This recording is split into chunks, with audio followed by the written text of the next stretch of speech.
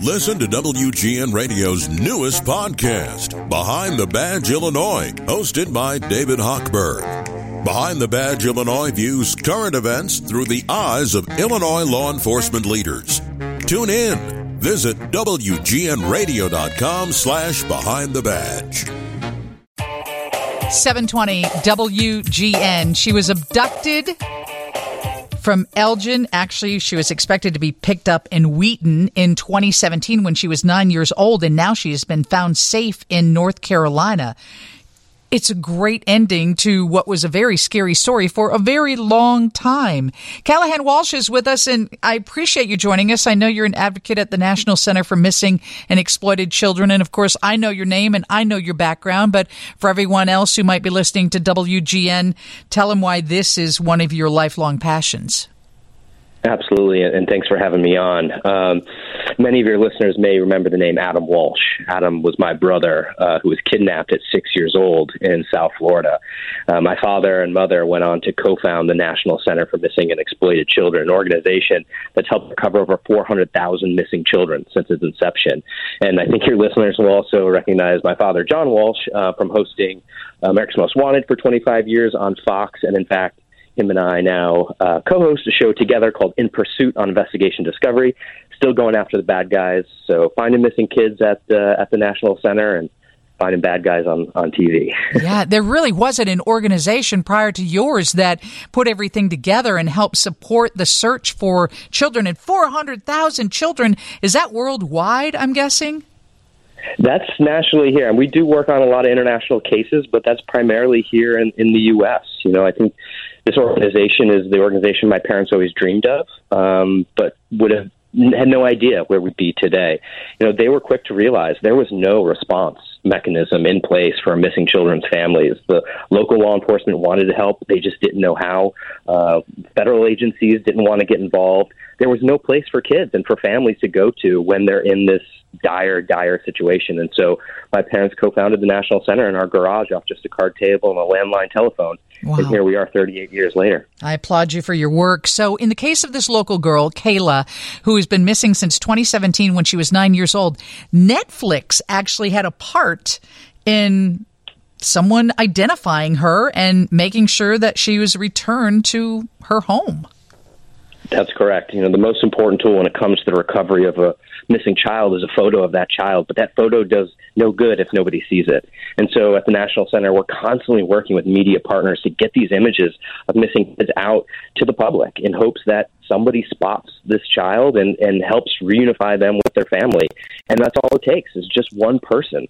In this case, it was somebody at a store where Kayla was visiting and recognized her from Unsolved Mysteries series on Netflix. It's a series that we've partnered with, that we put missing children's cases on. They had a whole episode on family abductions. She was profiled on that episode, and because somebody watched that and spotted her, she's now home safe with her father.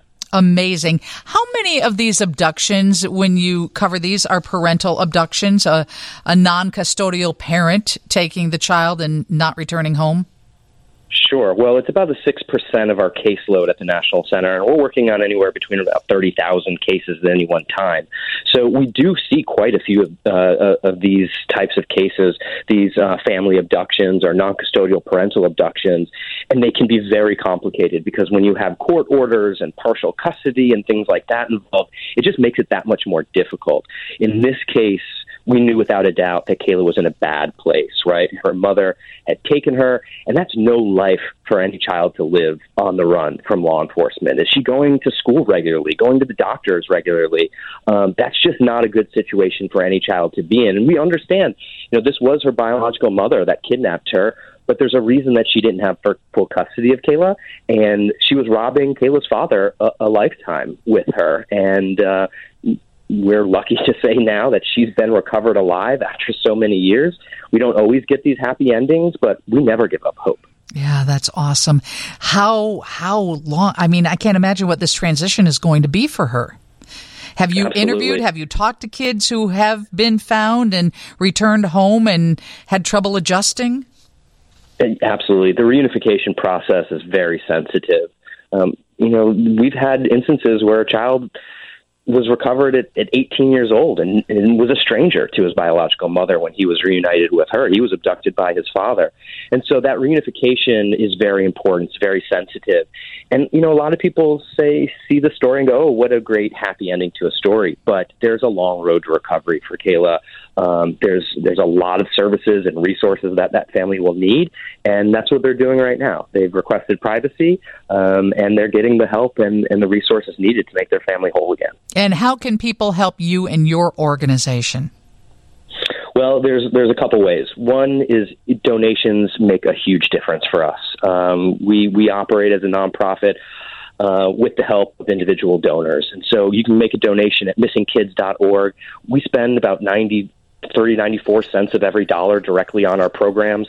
We're a 4 out of 4 star charity on Charity Navigator. But there's another way you can help support the National Center as well. You can go to our website, missingkids.org, and you can search through a whole database of missing children. Post one of those images, one of those missing posters on your social media feed. Who knows who could spot that? You might lead to the recovery of one of our missing children. And it's as simple as posting a missing child local to your area or a case that you think might not be getting enough attention. Post that to your social media feed. You never know who's going to see it. You might just be the reason that child is brought home safely. Thank you so much for your work, Callahan. We'll speak again in the future. Absolutely. Thanks for having me on. All right, coming up, the Sports Click and Bill Murdoch, our WGN Radio Chief Engineer. Have you heard about the buzz surrounding AM radio and why car makers are removing it from their new models? He'll tackle that. And if you are anywhere in the area where the 4 students from Buffalo Grove High School, it just stuns me having a kid. I can't imagine what these families are going through, but there's a big crash and it's hard to talk to your kids about. So we'll turn to Dr. John Duffy. He's always the voice of reason and always has great advice on how to tackle these issues when your children are grieving. That's all coming up after Lauren's newscast from the Northwestern Medicine Newsroom. Chicago.